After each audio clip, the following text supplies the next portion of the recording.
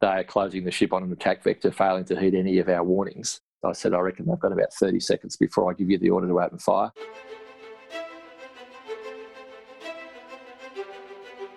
Welcome to the podcast where we track down Australian war veterans, have a chat with them, and hear their stories. I'm Alex Lloyd, and this is Life on the Line.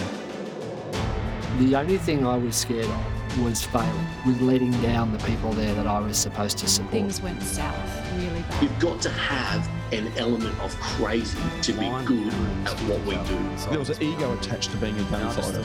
I've been shot. Being around big, tall trees, thick shrubbery, potentially connects him to other moments in his life during battle. Get out and walk in a minefield not knowing when your legs were going to get blown off. You know, we're a part of this The story of transformation is powerful.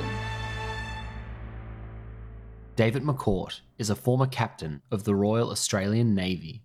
We spoke about his seafaring career, including highlights from the Cold War, East Timor, and deployments to the Middle East during the War on Terror and the Second Iraq War.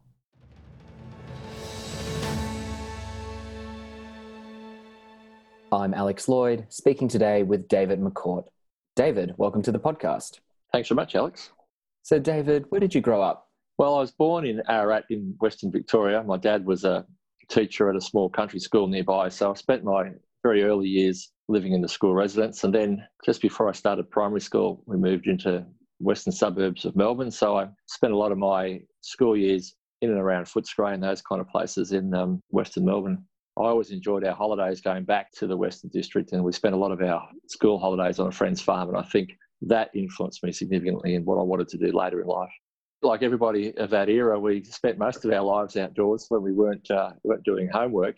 With my friends, we would go off on our bikes and go exploring or get into trouble. We used to go and hang around at an old abandoned quarry and create havoc down there and just tour the area on our bikes. And so I think I was outdoors most of the time. I was in the Scouts as well for a while. I like bushwalking. I like being in the bush. I like being outdoors. And when you were growing up, did you have anyone ahead of you in the family who had served in the military or any kind of history there? Not in my immediate family. My great uncle on my grandma's side, so on my mother's side, had been killed in the First World War, and his name was David as well. And in fact, I was told that I was named after him. So I guess that was always in the back of my mind that we had this kind of military history. But during the Second World War, my dad, brought up in Northern Ireland, was a fitter and turner, and he worked in an aircraft factory making Sterling bombers. So he wasn't able to join the military as he'd wanted. In fact, he had told me that he'd tried to join the Navy on a number of occasions, and his best friend was a stoker in the Ark Royal and was sunk.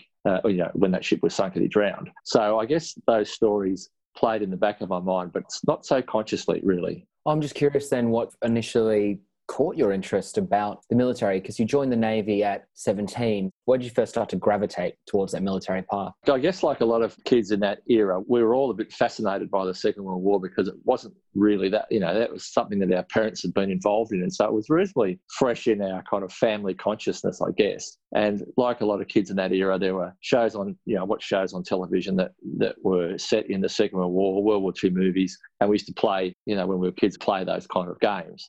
I had an interest in joining the army for a long time, and I had thought at one stage that I would go to Duntroon and join as an army officer. But around the time I was thinking seriously about that, there was a series of scandals surrounding Duntroon and the bastardisation that went on there, and that kind of cooled my ardour a little bit for going to Duntroon. So for a period of time, I wasn't that interested in the military. And then just when I was thinking about what I would do post-high school, I was looking at becoming a teacher like my parents, and I went and had a day of experience in a classroom, and it just didn't do anything for me at all. And then I saw an ad on the television for it was a Navy ad. It was pretty dynamic with destroyers carving up the ocean and ships under wheel and a really good tune. And I thought, that looks a bit all right. So I went into the recruiting centre in Melbourne and went up to the desk, and there was the chief petty officer behind the desk, and I had a chat with him and said I was interested in joining the Navy. And he asked me what I wanted to do. Did I want to be a chief or an Indian? And I said, well, I didn't realise there was a choice. I thought you just joined the Navy. Anyway, he gave me a pamphlet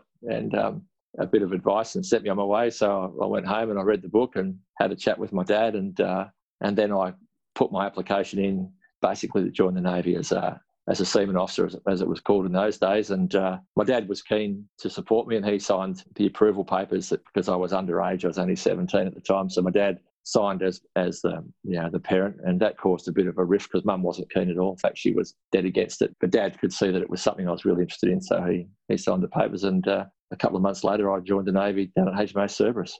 Well, that's interesting that, yes, you veered off the path of the Army for those scandal reasons, because it did sound like you would quite gravitate towards even an infantry lifestyle with all your bushwalking interests and that kind of thing. Yeah, absolutely, Alex. And it was actually the infantry that I had always been interested in. And I had done at school projects on Tobruk and, battles in the Western Front, the light horse at Beersheba in the First World War, the Western Front. I mean, I was quite interested in that. And had I joined the Army, I certainly would have been drawn to the infantry. There's no doubt about that.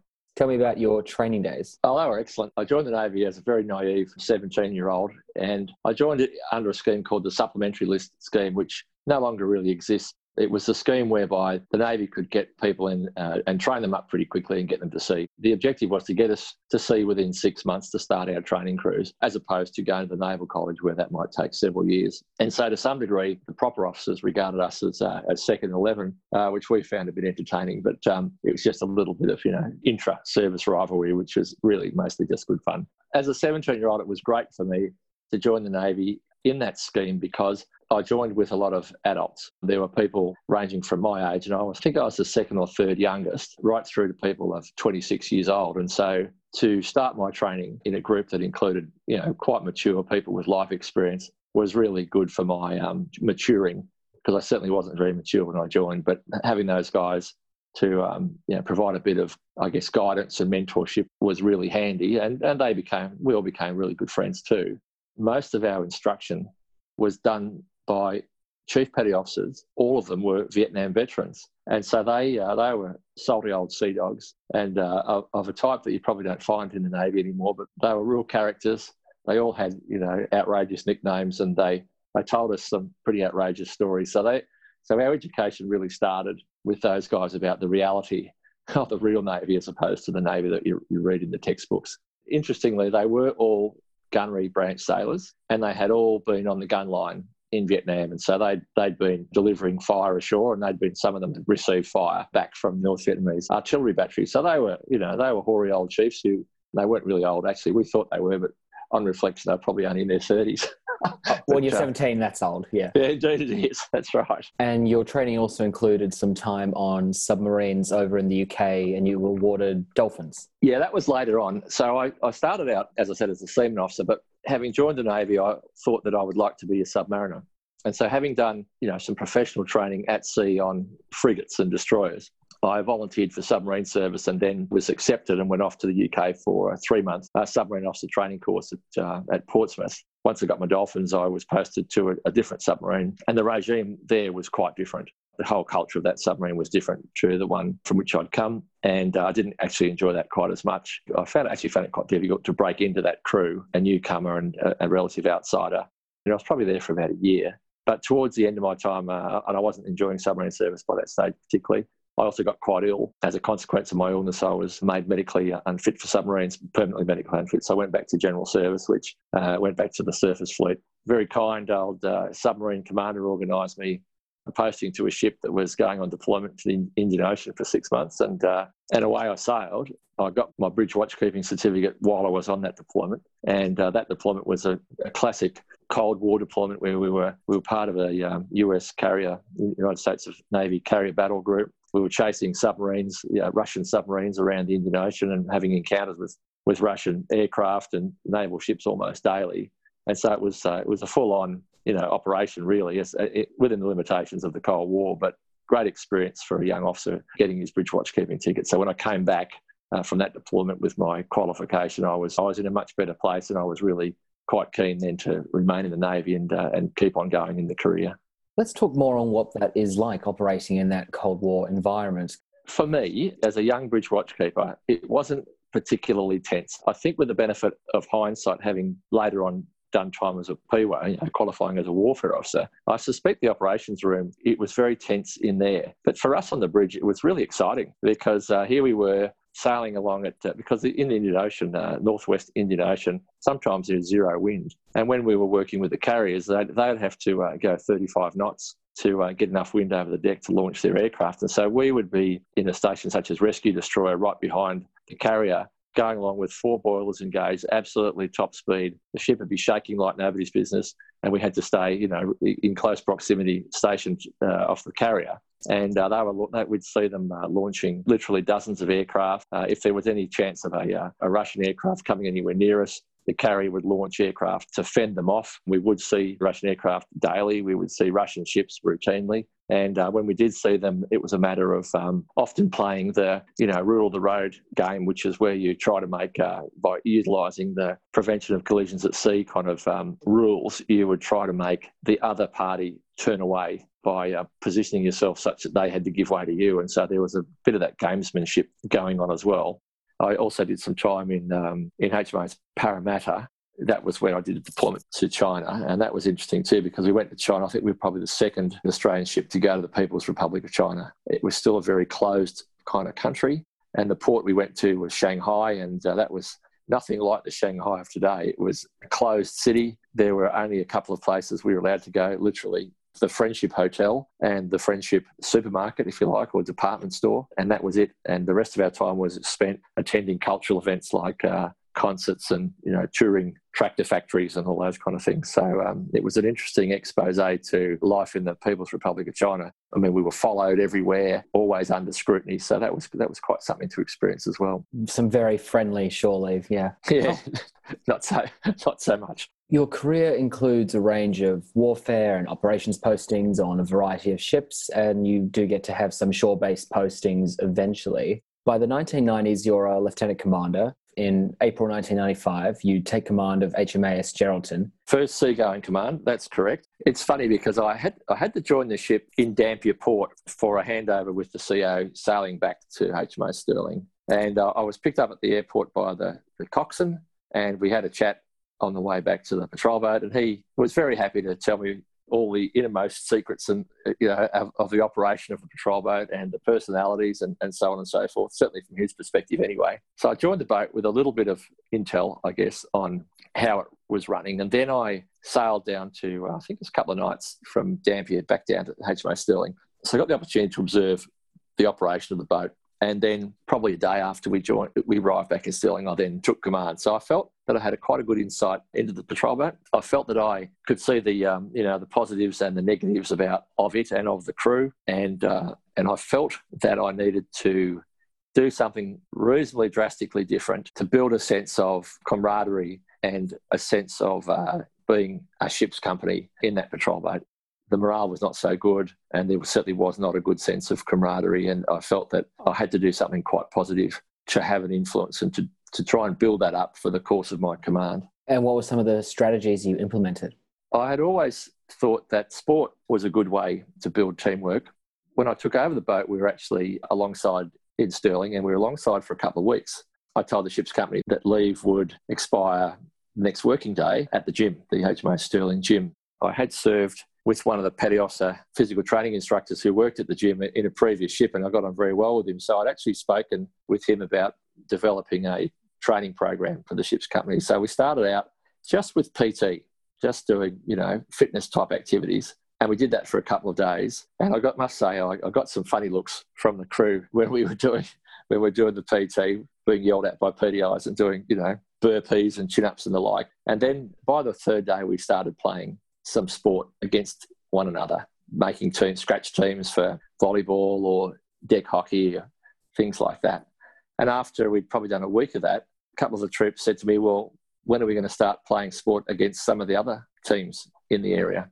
At that point, I thought, well, okay, it's starting to come together. We challenged the other patrol boats, other departments at Stirling. And at that point, I started to see that they were getting a sense of competitiveness and also a sense of teamwork and pride in who we were. And simple things like the ship didn't have any of its own identifying sporting strips, no jumpers, T-shirts, whatever. So we ordered those, and I was quite surprised pleasantly when they arrived. Troops just couldn't wait to open the packets out and have a look at them and start trying on these strips and so on. And so using sport as, I guess, the initial vehicle, we started to build that sense of camaraderie and teamwork. And then when we went on patrol, we played sport in every port that we went to. We went to a minor war vessel concentration period where all the patrol boats basically worked together from Cairns, Darwin and Western Australia, and we won the sports trophy at the carnival. That was fantastic for the troops. That was that was just fantastic for that to occur, and they were so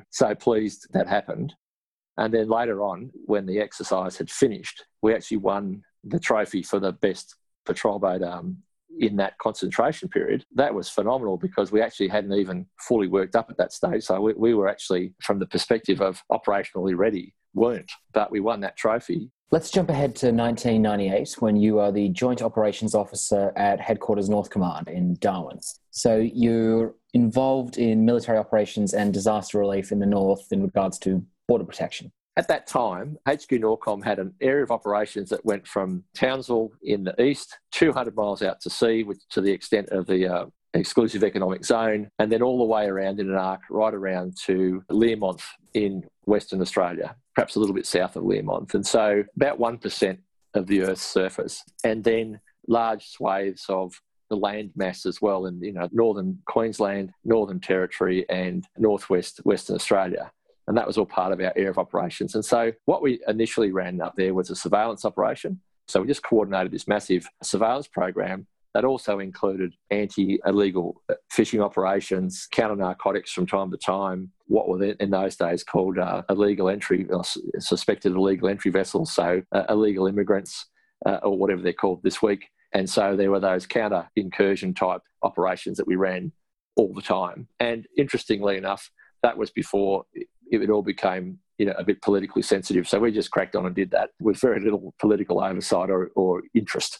The ships that did the boarding operations and interception operations routinely were arresting, apprehending illegal fishing boats from various nations, and we were routinely bringing in suspected illegal entry vessels full of what were then called illegal immigrants from the Middle East and other countries, China and so on. Yeah. So those operations just continued as normal. And overlaid on top of that, we had a responsibility for disaster relief in the north. For coordinating that, we had a bunch of standing plans to respond to things like cyclones and so on. And so in my time up there, we probably enacted our cyclone response half a dozen times, if not more. Probably the most serious of those was Tropical Cyclone Vance, which came ashore around Onslow in Western Australia and did a heap of damage over there. And that was probably our largest emergency response to try and restore those towns, Onslow, Exmouth. There was a zebra stripe mollusk infestation, and apparently this is a really virulent pest. If that had gotten into other waterways, it would have caused a heap of ecological damage. Fortunately, it only got into Cullen Bay, and that's a closed marina, so we were asked to help out with that, and so we were able to quarantine the marina and basically eradicate that pest by using Navy assets and working with Australian Quarantine Service to stop that. That's quite interesting to reflect on dealing with illegal entry vessels because, as you say, the language around it today is incredibly politically charged. You're doing this in a time before the Tampa affair. This is before 2001, so it's going to be far more just routine. Well, there were still occasions when there was a degree of, not politics in the sense of politicians at the government level involved, but certainly there were times when I did butt heads with other government agencies. I learned some interesting things about ethics and integrity during that time. I recall an incident where a suspected illegal entry vessel that was in really shoddy condition. It was starting to sink. It was drifting aimlessly off the coast, hadn't entered our immigration zone. No crime had been committed, but the expectation was that it might. I spoke with the patrol boat CEO at the time, and he said he was concerned that the boat was unseaworthy and that it was in imminent danger of sinking. So I rang up what was then Department of Immigration, Multicultural Affairs, unauthorised arrivals officer that I dealt with, and I said, look, this it's probably going to sink. We've got a responsibility under Safety of Life at Sea to rescue those people, and so that's my intention. And, oh, my Lord, it was like there was a shouting match. I was being shouted at down the phone saying, you can't do that, then we'll have to look after those people, blah, blah, blah. And I said, well, of course we'll have to look after them. That's what we do. We're mariners. We're mariners first. If you see another ship in distress, the first thing you do is save them. You don't worry about anything else. You lived by an older, more grounded sailor's code than some modern policy devised in Canberra. Absolutely right. And absolutely right. And the patrol boat CEO and I had spoken about this, and we were absolutely of one accord that the right thing to do was to rescue these people before it got too late, before darkness fell, before it would become more complicated. I was just telling this person out of politeness, really. After it became clear to me that it was going to become an issue, I went and spoke with my boss, who was the commander in Norcom, who was a Commodore, a Navy Commodore, and I just said, this is what I intend to do. And he said, absolutely right, Dave, off you go. He, being a mariner as well, understood perfectly that we have this kind of code of the sea that has been around for centuries and that we would not leave people in peril. I gave the instructions to that patrol boat CEO to crack on and rescue those people. He rescued them. As predicted, the boat sank, and we brought those people into Broome safely without loss of life and without injury, and copped a heap of abuse from the Department of Immigration. But you know what? We felt that we'd done the right thing, so we were pretty comfortable with that. And it's also in your role at Headquarters North Command, David, that you first become involved in East Timor in regards to Interfet. When General Cosgrove went into East Timor, my headquarters was allocated duties as headquarters rear. So basically we became the forward mounting base for anything going into East Timor. And that was a really interesting time. And I think Darwin became almost a garrison town overnight, probably unprecedented since World War II. And if you weren't in Darwin, you just couldn't imagine what it was like. But there were just military stuff going on everywhere. Every piece of spare ground was being used for some kind of military purpose. The team that I had, we've kind of restructured ourselves internally within the headquarters, and some members of my team were part of the force preparation. We had a force preparation responsibility. So we worked with all the international groups coming into Darwin to prepare them properly for when they actually then went over into East Timor. Detachments or contingents, I should say, from places like Kenya, South Korea. We were operating with ships from Singapore Navy, Italian Navy, French Navy, German Navy. There were South Africans flying in and out. There were German Hercules. I mean, it was just such a multinational affair. It was quite something to be involved in that. In that first week or so, those of us in the headquarters who had key roles were probably there, 20 hours a day. And although we're really tired, it was, a really interesting and intense period of time, and doing something that was actually real. And from the perspective of the Australian, the whole of Australia's military effort, that's probably the first time we've done something that big since, I'd say, since the Vietnam War. But then you get to have a much more up-close and personal experience in 2000 when you're posted there as a UN military observer. I knew an Australian Navy guy who was a military observer in East Timor, and he was a Navy clearance diver.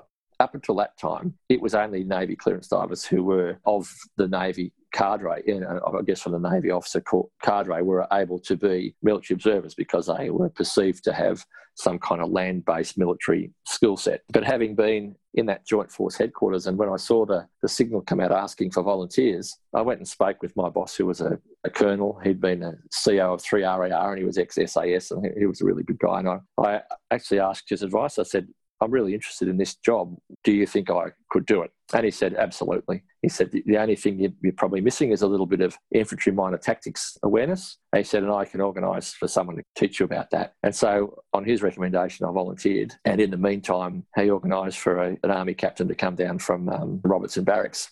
He was an infantry captain and teach me about infantry minor tactics, which were pretty straightforward, really. And so I went off and did the course at Robertson Barracks with a bunch of army people, and subsequently was cleared to deploy, which is part of the outcome of the course. Is an army psychologist says whether you're suitable for deployment or not. And apparently I was mad enough to be considered suitable. And then I was posted and ultimately headed over to East Timor for a 6-month deployment. Because you're a sector commander for a few districts and things aren't settled at this time. There's still militia that needs to be removed, and it's a period of complicated transition. Yeah, well, it certainly was. I was told that I was going to be a deputy sector commander initially. Once I kind of had my feet under the desk, then I would take on the sector commander's role. So when I first arrived in a little kind of regional town called Inaro, which was quite inland and in the mountainous area, I was a deputy commander, but the commander himself was at another place called Same, which was probably a couple of hours drive away. He was Uruguayan Army, and he was quite bemused to have an Australian Navy commander as his deputy. But anyway, we got on quite well, and it didn't take very long, I guess maybe a couple of weeks before I took over as the sector commander. I was the only Australian military person in the sector at all. It was the Portuguese sector, Sector South Central. very early in the piece, started to pick up some intelligence. A militia group was infiltrating back into our area. And this militia group the local one was called the Mahidi, and they had been particularly nasty. There were a lot of massacres in our district previously, and every time we went out on patrol to a new area, we would find out more stories about massacres that had occurred in that period of transition from when the Indonesians left to when the area was basically taken over by the Interfet forces. And there were a lot of massacres in that region. So we heard about the Mahidi infiltrating back into our area.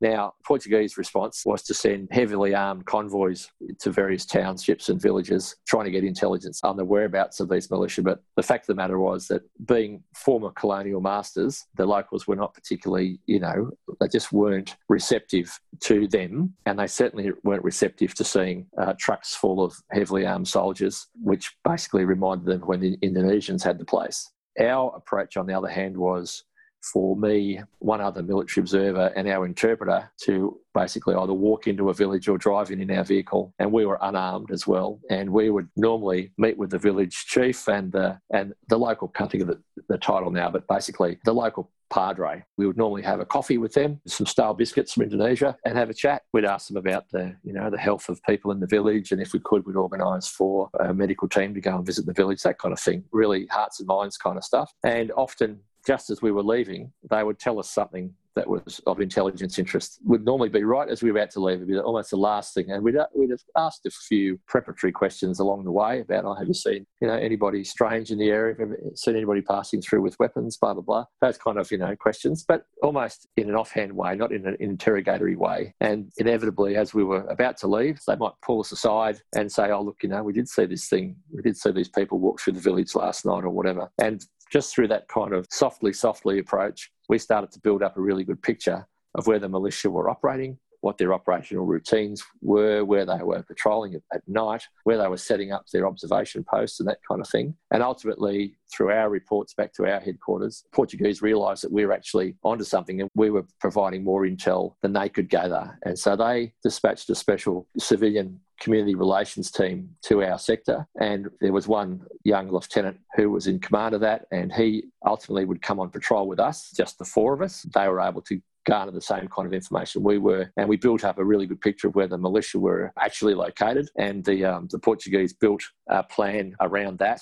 They ultimately brought in their forces and basically swept through the forest where we'd identified these militia as operating, pushed them through that forest, out of that forest, and over the board, into the adjoining sector, which was Sector West, and that sector actually was run by the Kiwis at the time, and the militia basically ran through a blocking position that had been set up by the Kiwis, and they were all captured or killed basically. And that was the end of the militia incursion in our sector. It never happened again. And that probably took about a month, maybe more, to actually get from start to finish. Once that the militia had been moved on, things settled down a lot, and we were able to basically have a hand in things like aid to the police by identifying where massacres had occurred and then facilitating investigations in those areas, and basically started to work towards transition to the full democracy. So we were able to help the international observer community set up for their first election and start to get the census going and all that kind of thing.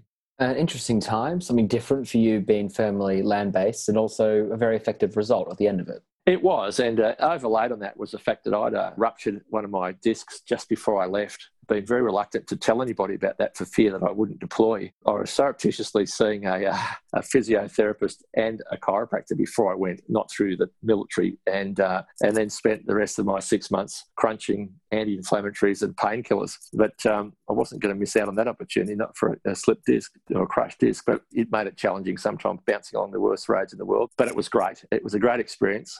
Well, shortly after you returned from Timor in 2001, you take command of the amphibious landing ship HMAS Canimbla, which is deployed to the Middle East right after 9/11. I was actually posted to Canimbla before I went to East Timor. After I came back from East Timor, my family and I moved to Canberra, and I started doing the command course. The Chief of the Navy at the time had announced a whole bunch of kind of morale-boosting measures, one of which was an operation called Boomerang, which was going to be a fleet-sized deployment around the world.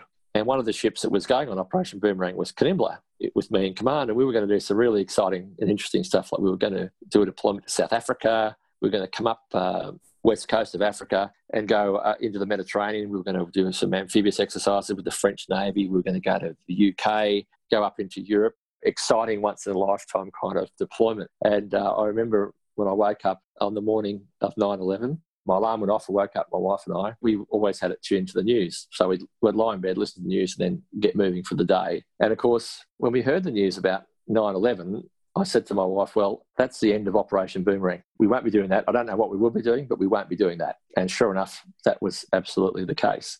At Fleet Headquarters, was part of the course, was there, and I was called out of the room by the Fleet Commander's secretary, the Admiral's secretary, and I said, I'm just doing this, can we just wait till the lesson's finished? And he said, no, Fleet Commander wants to see you right now. And I thought, what have I done? Have I done something wrong?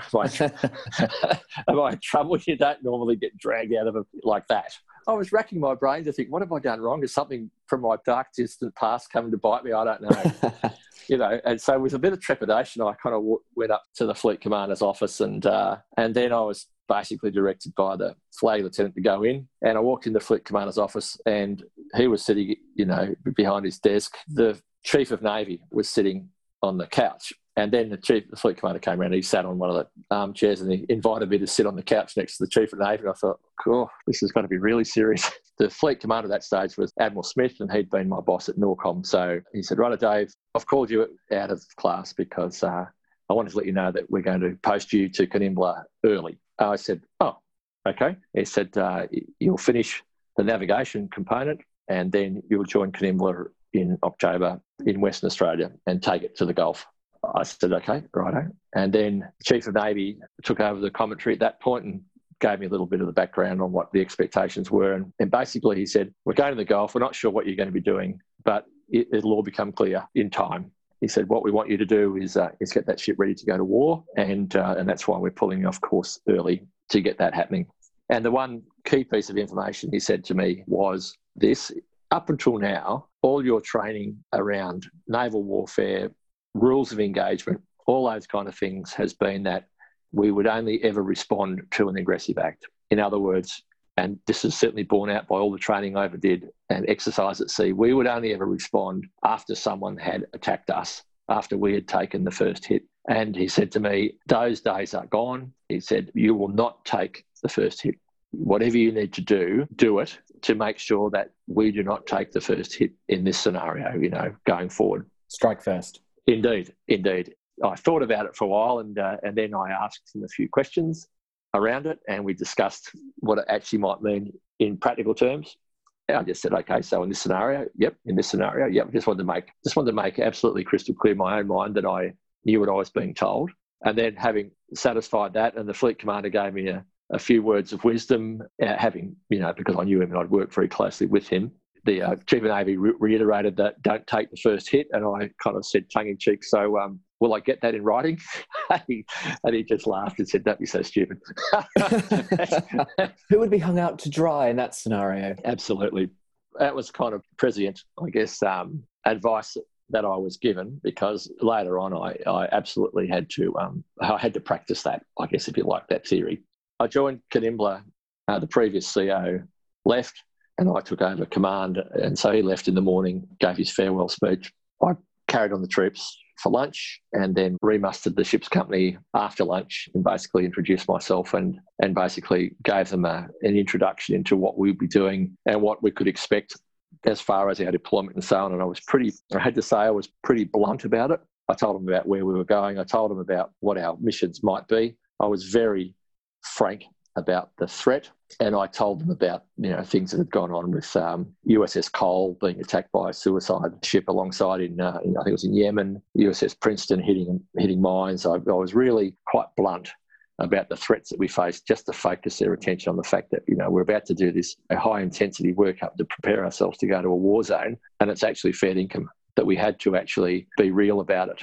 Once we got stuck into that training, the ship's company responded really, really well, and they were fantastic. Well, they'd woken up on the morning of September 11 and seen the same imagery you had, so I'm sure what you were saying clicked immediately with probably what they were suspecting was going to be the case in their minds. So you're right, and I've still maintained contact with many of those ship's company, and we still have annual reunions and the like. And it was only a couple of years ago, 2 years ago, that the chief bosun's mate said to me, he said, I'll never forget when you told us that we were not to take the first hit. He said that instruction stuck in his mind, as it did in mine, because it was such a change. And of course, I just told the ship's company exactly the same thing. And they took a lot of pride in getting to that level of operational competence. Well, let's jump ahead to when you actually hit the Gulf. I'm interested, firstly, in the big picture of what the atmosphere is like on the ship, whether there's tension, excitement, or an interesting combination of the two coexisting, and then how that gels with some of those stories when you are actually having to take action and ensure you don't take the first hit. As you know, we went to the Gulf twice. And so in 2001, we went to the Gulf to enforce sanctions against Iraq as part of the war on terror, if you like. We arrived in the Middle East and we did our transit through the Straits of Hormuz. And that was a real, I guess, wake-up call, because we went to action stations for real, and that was the first time we'd gone to action stations that wasn't in an exercise, and that focused the attention of a lot of people. Straits of Hormuz, most dangerous waterway in the world, allegedly. You're in the missile engagement envelope of multiple missiles. We were challenged by the Iranians, et cetera, et cetera. So that was a real focusing activity. And then we went into Bahrain. We berthed at the American naval facility in Bahrain and started doing a whole bunch of briefings, and our boarding parties started doing training in anticipation of some kind of boarding role that we would do in the Northern Arabian Gulf. Now, the Australian ships that had been in the Gulf previously were doing boardings in support of United Nations sanctions and had established a bit of a name for themselves in doing so. And our expectation was that we would do that too. But there'd been a lot of uncertainty on our way to the Gulf about what our role would actually be. And the commander of the task group was an Australian captain by the name of Alan Dutoit. He was lobbying, I guess, for us to have a role that was operational, and that was forward. The chief of the Defence Force at the time was Australian Admiral Barry, and in his mind, all we would do would be an ocean-going truck. So his view was that we would just take stuff around from one place to another. And I believe that he didn't actually fully appreciate the capabilities that ship had. Yes, we had a lot of space to carry cargo, but we could land 3 helicopters on simultaneously. We had a command and control facility there that was experimental, but second to none. It was in the fleet. It was, terrific. So we could be a command ship, we could be a helicopter operations ship, we could be running boarding operations, we could be carrying stuff, we could do all these things simultaneously. But the CDF of the day just had this kind of narrow view that we would be a truck. And so it took a lot of lobbying by people like Captain Dutoit and fleet staff, and indeed staff in theatre, to get our role changed from transport to, a more operationally focused role. And in the end, it was agreed that we would have this operational role. Fortunately, that occurred by the time we had arrived, up at the Northern Arabian Gulf, having undertaken all this boarding training, which we did on spec, really. We did it because we were there and we could, in the hope that we would have that role, but we didn't have that role specified at the time. Anyway, by the time we got up to the Northern Arabian Gulf, we had that role, and that was great. And once we got up there, the Americans, having seen our ship and having realised its capabilities, started to engage with us to do more and more. We were running boarding operations with our own boarding party, but also during that time, we embarked a SEAL team, a US Navy SEAL team with their large ribs, and we were able to insert them covertly right up into the mouth of the Khoa Abdullah waterway, I should say, at night without being detected, and use that capability to intercept the illegal oil shipments coming out of Iraq. And indeed, we did the same thing with our own boarding parties, and were very successful at that. And at the same time, we had a brief period of time where the US Navy commander for that area was embarked in Kanimbla and came to understand what a great capability it was as a command and control platform. And actually, that knowledge that he gained, and the experience that we gained, and the reputation that we gained in that first deployment in 2001, 2002, had a large bearing on what we subsequently did when we went back in 2003. We've interviewed a couple of officers who served under you previously on this podcast, Sarah Turner and Michael Wright, and they shared stories with us, times where some fast attack patrol boats were speeding towards Kanimbla, but thankfully turned away before action was needed to be taken. Were there many of those kind of encounters? I wouldn't say it happened every week, but it happened routinely enough that it was routine, sort of. Interestingly, we had very little interaction with the Iraqi armed forces at the time. I think they appreciated that the coalition forces in the North Arabian Gulf were such that they would have been overwhelmed. So they never bothered us at all. But the Iranians, on the other hand, because we were operating in disputed territorial waters, so the Iranian, what they called Iranian claimed territorial seas, but which weren't recognised internationally. So there were chunks of water where we operated that the Iranians felt were theirs, but which weren't recognised internationally. So that was a cause of quite a bit of tension. And so routinely when we operated in those waters, we would receive threatening radio calls from the Iranians. They'd sometimes send out patrol boats to kind of come towards us on an attack profile to test our resolve. So that was not unusual. There was one occurrence one night when the Army landing craft that we had embarked in, we disembarked them and we were using them for a bunch of missions in the area. And they were anchored up one night, not too far from Q80 territorial waters. They had a bunch of clearance divers on board because they'd just done a particular task, Navy clearance divers, our ones. And they called me up early evening, perhaps, certainly well dark, and reported that they were being approached by what they felt was a Navy vessel, but that was completely darkened. And so they felt that the approach was, they were intimidated by the approach, being the small, lightly armed landing craft. I instructed the sergeant in command of that landing craft to work his way through the graduated responses that we had for that kind of scenario. So things like your escalatory verbal warnings, and then we also had escalatory physical actions as well. He escalated the verbal warnings, so we got to the point where it started firing flares. That's one of the physical measures that you can take, fire flares. No response, and the vessel continued to close. And so I ultimately instructed him to fire warning shots with the 50 cal machine gun across the bow of this particular ship, which he did, burst of 50 cal across the bow. That is probably sufficient to wake up most people with tracer and so on. Anyway, the result of that was the vessel switched its navigation lights on, turned away and took off into the night and didn't come back. So that was that was a successful operation as far as we were concerned. That notion that we won't take the first hit, that was part of that change in posture. We would show our hand early and demonstrate our resolve early before anything happened to us. And so that was probably one of the earlier, more practical demonstrations of that. But I guess the one that Sarah and Michael referred to was after we'd finished our mission and we were leaving the Gulf to come home, and we'd exited the Straits of Hormuz again at action stations, and we'd fallen out action stations and gone back to Defence Watches, which is basically half the weapon systems manned rather than all the weapon systems manned. And the weather was not ideal. There was a fair bit of cloud around and light rain. I'd actually just had a shower, and the PWO, Principal Warfare Officer, called me up and he said, can you come into the ops room, sir? There's something I'd like you to see. And so I dragged on my overalls and boots and I walked into the ops room, and he said, there's something really weird going on. And on the coast of Oman, we could see a lot of cloud. And on the cloud, the edges of the cloud, our radar was showing these automatic detect high speed, what we call speed levers. It's basically a little line that indicates how fast something is going. And it's very unusual for it not to be associated with a contact like a blip, which is a ship. But the edge of the cloud was showing all these speed levers, multiple speed levers that were changing, and we'd never seen that before. And he said, that's really weird. And I said, well, let's go up and actually see what we can see through binoculars, the old-fashioned way. So he went up onto the upper deck, and it was, as I said, it was hazy, cloudy, light rain.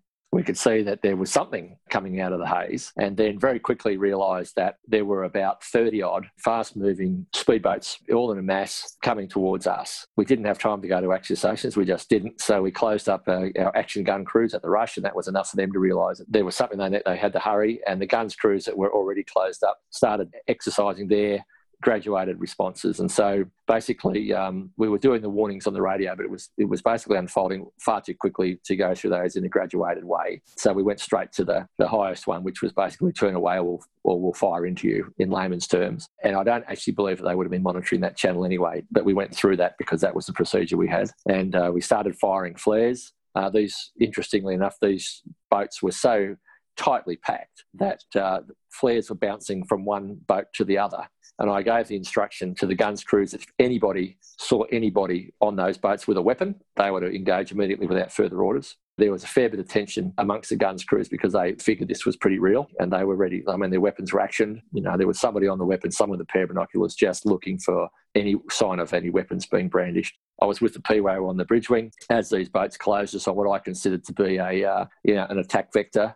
I said, righto, back into the ops room and stand by to engage these contacts. I said, I reckon they've got about 30 seconds before I give you the order to open fire. And so he went back into the ops room, put his headset on, I had mine on, and literally I was pressing the press to talk button to give him the order to open fire when they turned away. And so they probably had about 10 seconds before we would have engaged them with our 50 cals, which we didn't, thank goodness, because that would have been a lot of paperwork. That would have been quite devastating for them as well, and those boats versus your 50 cal. Oh, we would have cleaned them up, no doubt. Look, there's no doubt in my mind that had we engaged them, it would have been a slaughter of them. But on the other hand, they are closing the ship on an attack vector, failing to heed any of our warnings, and could quite easily have had below our line of sight RPGs, that's rocket propelled grenades, shoulder launch weapons, even AK-47s. Had that scenario been in play, then they could have done a lot of damage to us. Again, looking at this scenario of don't take the first hit, I felt quite justified in the decision that I had made, that at that point, at that threshold, that we would engage them. Though it would have been a nightmare as far as international news.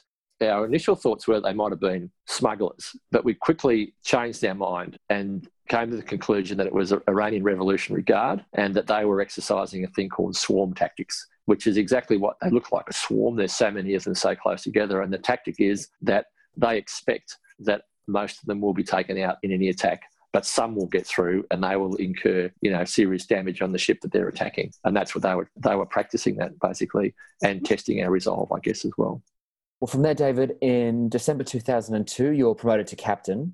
In 2003, you're honoured on Australia Day. And then early that year, Kanimbla is sent back to the Arabian Gulf, and this time for combat operations. So it's quite a busy time for you. Yeah, absolutely. So we sailed from Sydney up to Darwin. We were farewelled in person by the Prime Minister. At that stage was John Howard. Chief of Defence Force was General Cosgrove, and Leader of the Opposition was Simon Crean. And they all came on board the ship, said goodbye to us, and away we went. One thing to this very day has stuck firmly in my mind was that speaks to the kind of, I guess, the burden of responsibility that you have when you're the CO. Was a lot of families came on board to see us go. A lot of families were present in our hangar when we had the farewell speeches from the Prime Minister and so on. And then as they were all leaving, all the families were leaving, and I was on the gangway saying goodbye to as many of them as I could and shaking their hands and whatever. And one father took my hand and he said, he held it tight and he said, "You bring my boy back home safe. You make sure you do that." I think that brought home to me exactly what the weight of responsibility was and what I actually had to do as the CO. And the responsibility you bear to their families as well. It made me very conscious of that. And I've never, ever forgotten that moment. It did quite shape some of my thinking as we went into that deployment. So when you get back to the Gulf, now it's in a different political and military context. How is the morale and focus on the ship? How's that changed from before? And what are some of the day-to-day engagements that you're in? How's that changed from your recent experience in the Gulf? I mean, it was very clear that we were going to participate in combat operations. Everybody knew that was the expectation, that's what we were going to do. It was just a matter of when. And so our focus was probably a little more sharply honed around that. On the way to the Gulf, we had this interesting kind of scenario with anthrax vaccinations where once we got to sea, it was announced, or we were instructed, that we had to inoculate all our sailors against anthrax because there was this concern that the Iraqis had biological weapons. It was really poorly implemented in that sailors had to sign consent forms, and there was this really badly orchestrated, I guess, education program around it. And it was even kept from me as a CO that this was going to happen. I didn't even know at the time that we had anthrax vaccinations in the ship. They'd kind of come on board surreptitiously with the medical team and been stored in a fridge somewhere. And so then we were told, basically get your sailors to line up, sign this consent form and have an anthrax jab. There was a whole bunch of literature online around anthrax vaccinations from the first Gulf War to 1992 causing Gulf War syndrome, and also having negative impacts on women in childbirth and a whole bunch of negative stuff that had not been taken into consideration when they rolled this plan out to inoculate everybody. And so as a consequence, I actually had in excess of 25 sailors refused to sign the consent form and have the inoculation. So when we actually reported that back to headquarters, the instruction came, well, if they don't have the inoculation, they can't go into the area of operation.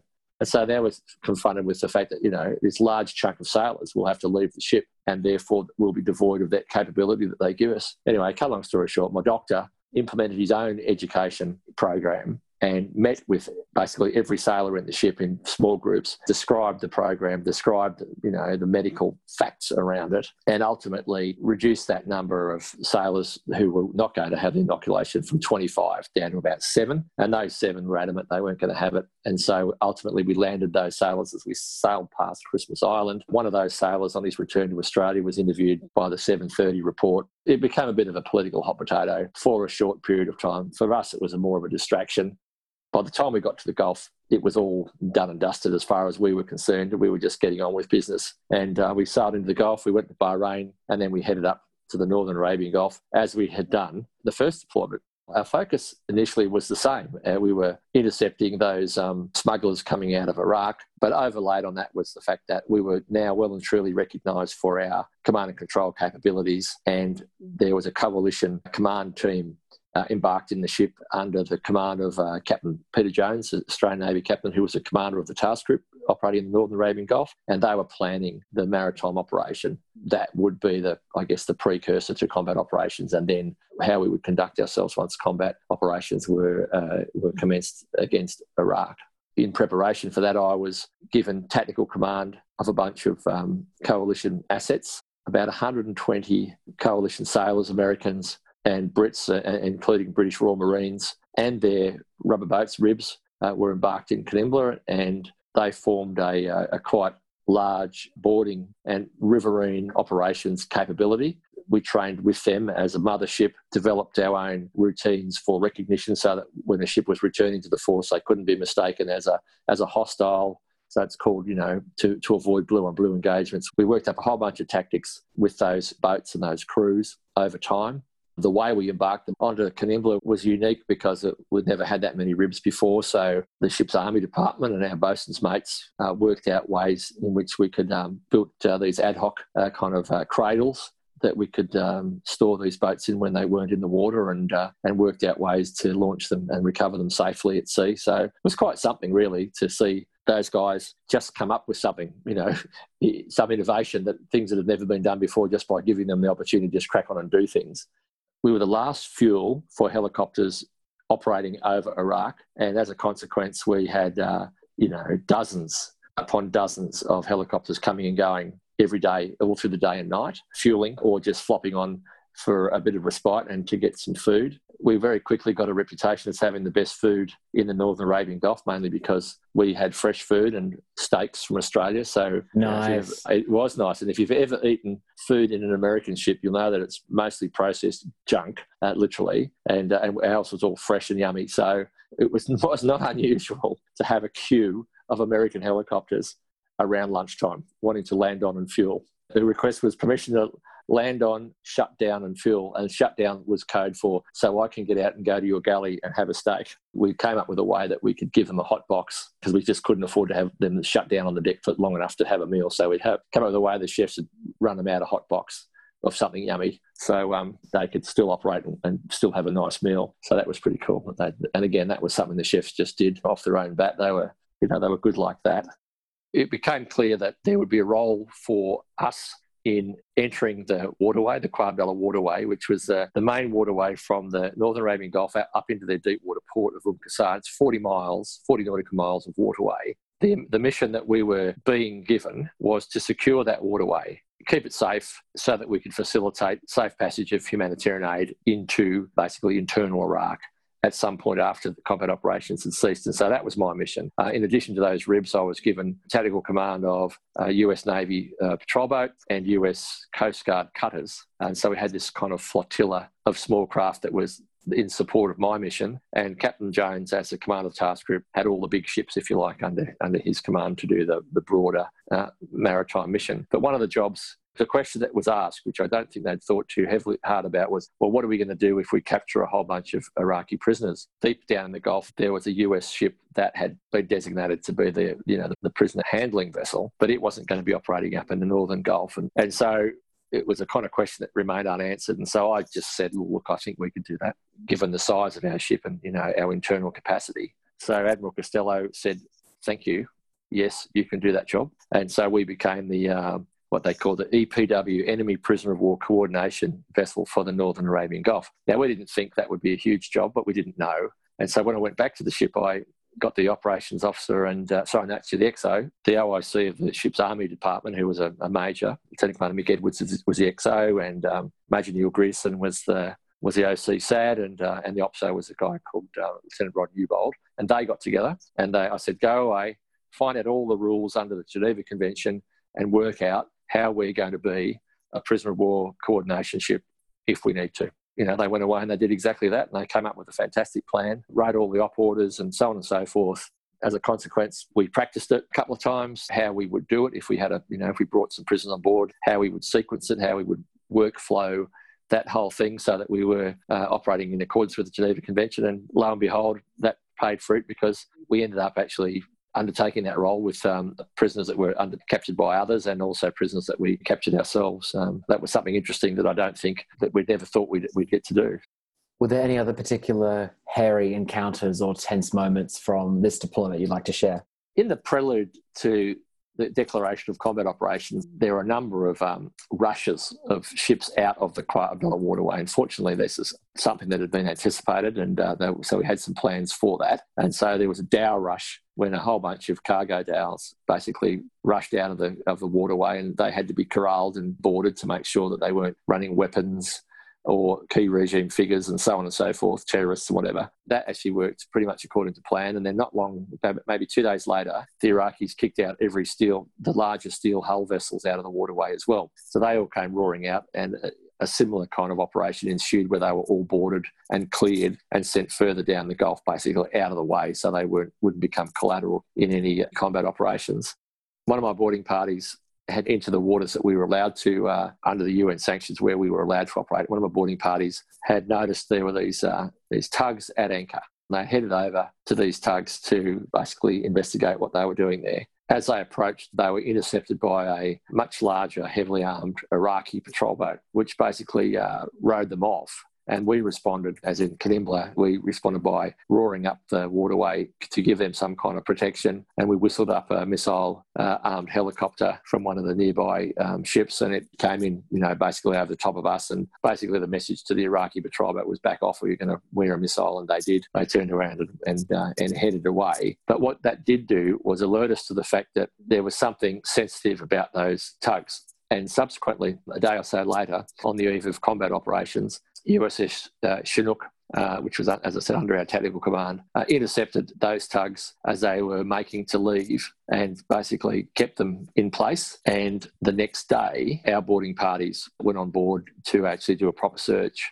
And in the conduct of that search, so one of these tugs had a large barge moored alongside it, and on that barge was a container. And so our boarding party went inside the container to have a look at, what was in it, basically, as part of their clearance operation. It was absolutely empty. The leading seaman in charge of that activity was suspicious of that fact. And in one corner of this empty container was a pile of debris. So he basically rummaged through that pile of debris, discovered a hatch in the bottom of the container, opened up the hatch. The hatch went straight down into this barge, quite a large ocean-going barge. Inside the barge were a whole bunch of mine rails, which had 2 different types of mines on them, a disguised clandestine mine-laying capability. Having discovered that, the next 2 tugs were then investigated, and similarly, they were disguised mine layers, outfitted differently on their quarterdecks or their working deck. They had a lot of 44-gallon drums lined up. They'd actually been hollowed out and welded together. And so those 44-gallon drums disguised the mine-laying rails on the backs of those tugs. And so you fold back the 44-gallon drums, and here are all these mines ready to lay just by pushing them along little tracks, and they would just basically roll off the back of the tug into the water. The plan for the Iraqis was that those tugs were going to sail out into the Northern Arabian Gulf, basically randomly drop those mines all over the place, and that would then have tied up our ships for weeks and weeks. A, we couldn't have operated in those waters, and B, trying to actually find those mines and clear them would have been a nightmare for a mine clearance effort. That was a big success, intercepting those before they were laid. As a consequence of that, we discovered that the crews of those tugs were in fact Iraqi Republican Guard, and the highest ranking person on board was a brigadier. They constituted a large chunk of the prisoners of war that were brought back to Kanimbla for processing.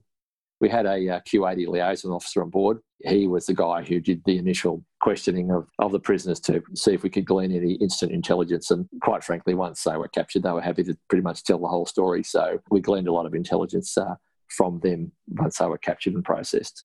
Once we'd processed them, as per the Geneva Convention, they were loaded into our landing craft and taken down south into the Gulf to the American ship that was actually fully set up for prisoner handling, if you like. From then on, we started to push our patrols further and further north up the river.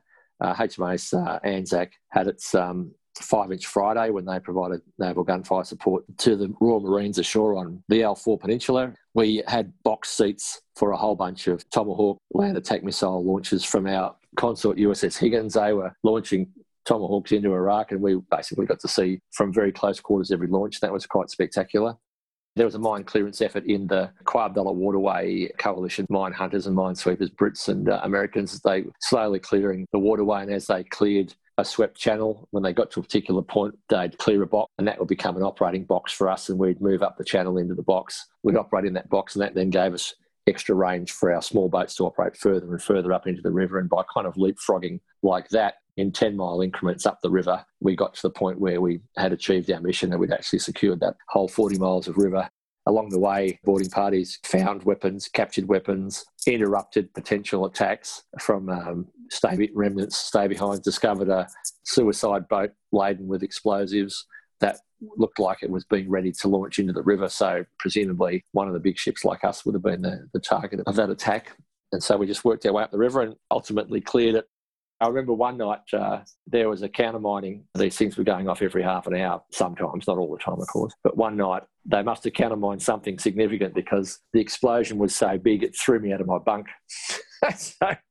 so whatever that was, it was big, and it wasn't too far away from our ship either. Well, it's quite apparent from your answer there the significant role Conimbla played in the Gulf in that period of time, and it's no wonder the ship was awarded the Meritorious Unit Citation for its collective efforts, and then subsequently the Gloucester Cup as most efficient ship in the Navy. You and the crew are operating under intense command pressure with lots of internal and external issues at play. And you personally, David, are awarded the Distinguished Service Medal for Leadership in Action, as well as the US Bronze Star. Quite a significant period. Absolutely. It was, Alex. And I guess it's stuck with me, ever since then. What I really need to do, though, is actually stress how good that ship's company was. That crew were fantastic. And their ability to innovate in circumstances where they were confronted with things that had never been done before was fantastic. And it was at every single level. It wasn't just, it wasn't just the upper echelon, the command team. It was all the way through the ship. Sailors, and don't forget the soldiers I had in my ship's company, the Sips Army Department, were fantastic on both deployments. The first deployment set us up for the second deployment. The role that individual sailors and soldiers played in contributing to the ship's operational capabilities and the outcomes that we had can't be underestimated and can't be understated. It was such a good crew, such a great team, and I was very privileged to have command of them, and I've always felt very privileged that they supported me so well in that ship. They're operationally quite intense deployments you have with Conimbla. Well, they're a career highlight, and they're also quite a way to bow out from sea-time service, because since then you're involved as director of a number of complex projects dealing with future warfighting capabilities and also addressing the needs of Navy intelligence. When do you wrap up your time with the Navy, David? I left the Permanent Navy in 2005, and I have done some reserve projects. I like my reserve time because it keeps me in contact with the Navy, which I do see as a bit of a family. Well, not just the Navy, but the whole of the Defence Force. And it is a kind of part of your extended family. I love my interactions with sailors. They always bring a smile to my face. Just the character that sailors and soldiers have, the way that they can, in the most dire of circumstances, they'll just say something that'll crack you up and give you a good reality check and bring you back on track. So I certainly have missed that when I've been in civilian employment and so on. So going back to do reserve time has always been really quite cathartic for me. And I also like the fact that I can still contribute to Navy capability through those projects and keep my hand in, if you like. But to answer your question simply, I think my time as a reserve naval officer is drawing to a close. In the next little while, I think I'll finish with that. There comes a time when I guess my currency is waning, and it's also time, I think, to move on to other things. So, David, looking back over all your sea time, all your deployments over the years, how do you reflect on the role your family played? The role of families can't be underestimated in what they do for us when we go away to sea. Going away for such prolonged periods of time, 6 months, sometimes 9 months more recently, it is tough on people in the Navy. It's really important that the people who are away on deployment know that things back home are progressing normally, that children are being raised, that the household is being looked after, and also that we're being supported morally, that our families support what we do, understand why we do it. And for us to know that our families will be waiting for us when we get back home is really, really important. It's kind of what keeps you going throughout that time away. Their love and support is absolutely pivotal. And when you are feeling a bit down, it's a good boost, I guess, to know that you have that family support back home. And that manifests in a number of ways. In the days of written letters, getting mail from home was always really important, and it was really a boost when we got to port or when we got bags of mail delivered to us at sea. You could just tell in the ship, spirits lifted just by that simple act of getting some letters. I guess the other thing that you have to acknowledge is that it is tough for families when we're away, that they do need to just carry on as normal whilst we're the ones off having the adventures and so on. And I guess there's a certain stoicness that's needed for Navy families, and I know that it is very tough on them. We just have to acknowledge the fact that they do such a great job supporting us while we do the stuff that we need to do going away to sea, and can't also underestimate the adjustment that takes place when we come back from our adventures and lob back into our homes and expect the household to kind of mould around us. And of course, they've been doing their thing the whole time we've been away. And so that adjustment period sometimes takes a bit of work. But yeah, as I said, I just wanted to acknowledge the fact that we couldn't do what we do without having strong family support behind us. And just quickly, that's an interesting point to acknowledge there, that you will have seen over time, the course of your career, how the capacity to communicate with family has changed. If we go historically right back, well before your time, obviously, we can think of that romantic image of soldiers sending letters to their loved ones back home while they're in the trenches on the Western Front, that kind of thing. And when you started in the Navy, it would have been, yes, letters that would have taken, I'm not sure, I imagine weeks to reach to and fro. And by the time you left, at least a phone call, if not some form of instant messaging. So what was that evolution of communication like over time, and that immediate access to family and loved ones? Well, you're absolutely right. When I started out, it was mail, and sometimes we wouldn't get mail for weeks at a time because mail bags would arrive in a port after we'd left, and then they'd have to be forwarded onto the next port, and sometimes they'd arrive in the next port after we left. And so in those days, we used to number our letters so we could read them in order when they finally arrived at wherever we happened to be. Over time, we did have access to more immediate communications. When I was in the Gulf in 2001 and 2003, we were able to phone home on occasion from the satellite communications in the ship. And more recently, ships have been connected to the internet, and so immediate communications is possible, including FaceTime, Zoom, all those kind of applications. So I think the ability to communicate with families is way better now than it was some years ago. What's your key takeaway? How do you reflect on your time in uniform? Well, that's an interesting question that I could answer a number of ways. But I think what I've taken away from that is an unending love and respect for men and women who serve in our Defence Forces. And I know that can sound a bit trite, but it's actually not. I've found that the people who serve in the Defence Force to be fantastic people. And irrespective of what generation they are, I'm a baby boomer and there's XYs and millennials and whatever. When you're all lumped in together doing a job, in a ship or whatever, you do find that these people, these young Australians they're just terrific people. And they're as good as any generation that's gone before them. And so I think my takeaway is a kind of unending respect and admiration for them. And I just like the company of military and ex-military people, their sense of humour. I like the way that they have their no-nonsense kind of attitude. It's something that I will never forget, and it is something that I will cherish, really, until I die, that kind of sense of family that you get from serving with those great people. David, thank you for sharing your memories of service with that family. Thank you for your service and for your time today. My pleasure. Thanks, Alex.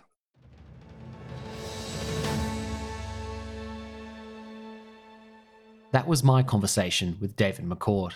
You can hear Angus Horton's conversation with two of David's officers on Canimbla back in 2017, Season 1, Number 8, Sarah Turner, and Michael Wright. You do get taught rules of engagement and, you do close up to heightened states and all of these types of things. But it's interesting the body's response when you're actually in this situation, the adrenaline, that tingly feeling through your body. As they got closer, we could see that there were boats and moving really fast, like really coming up on us quickly. In Season 2, Angus also interviewed Peter Jones, referenced in this conversation with David in number 32, Peter Jones. The smugglers would be trying to smuggle out oil, and they would try all sorts of things to prevent boarding teams apprehending them. And Michael Wright returned to the podcast in the 2018 post-Season 2 specials, in the episode called Panel, Returning Home. Part of how those suicides come about and how the trauma comes about is that it is so isolating. You do think, I'm not worthy of this, I'm not worthy of feeling down about this particular thing. Follow this podcast on social media to never miss an episode. Follow us on Twitter at LOTLpod, like us on Facebook at Life on the Line Podcast, and follow us on Instagram at Life on the Line Podcast. Our website is www.lifeonthelinepodcast.com. Life on the Line is brought to you by Thistle Productions. Artwork by Big Cat Design, music by Dan Van Werkhoven. Thanks for listening, and lest we forget.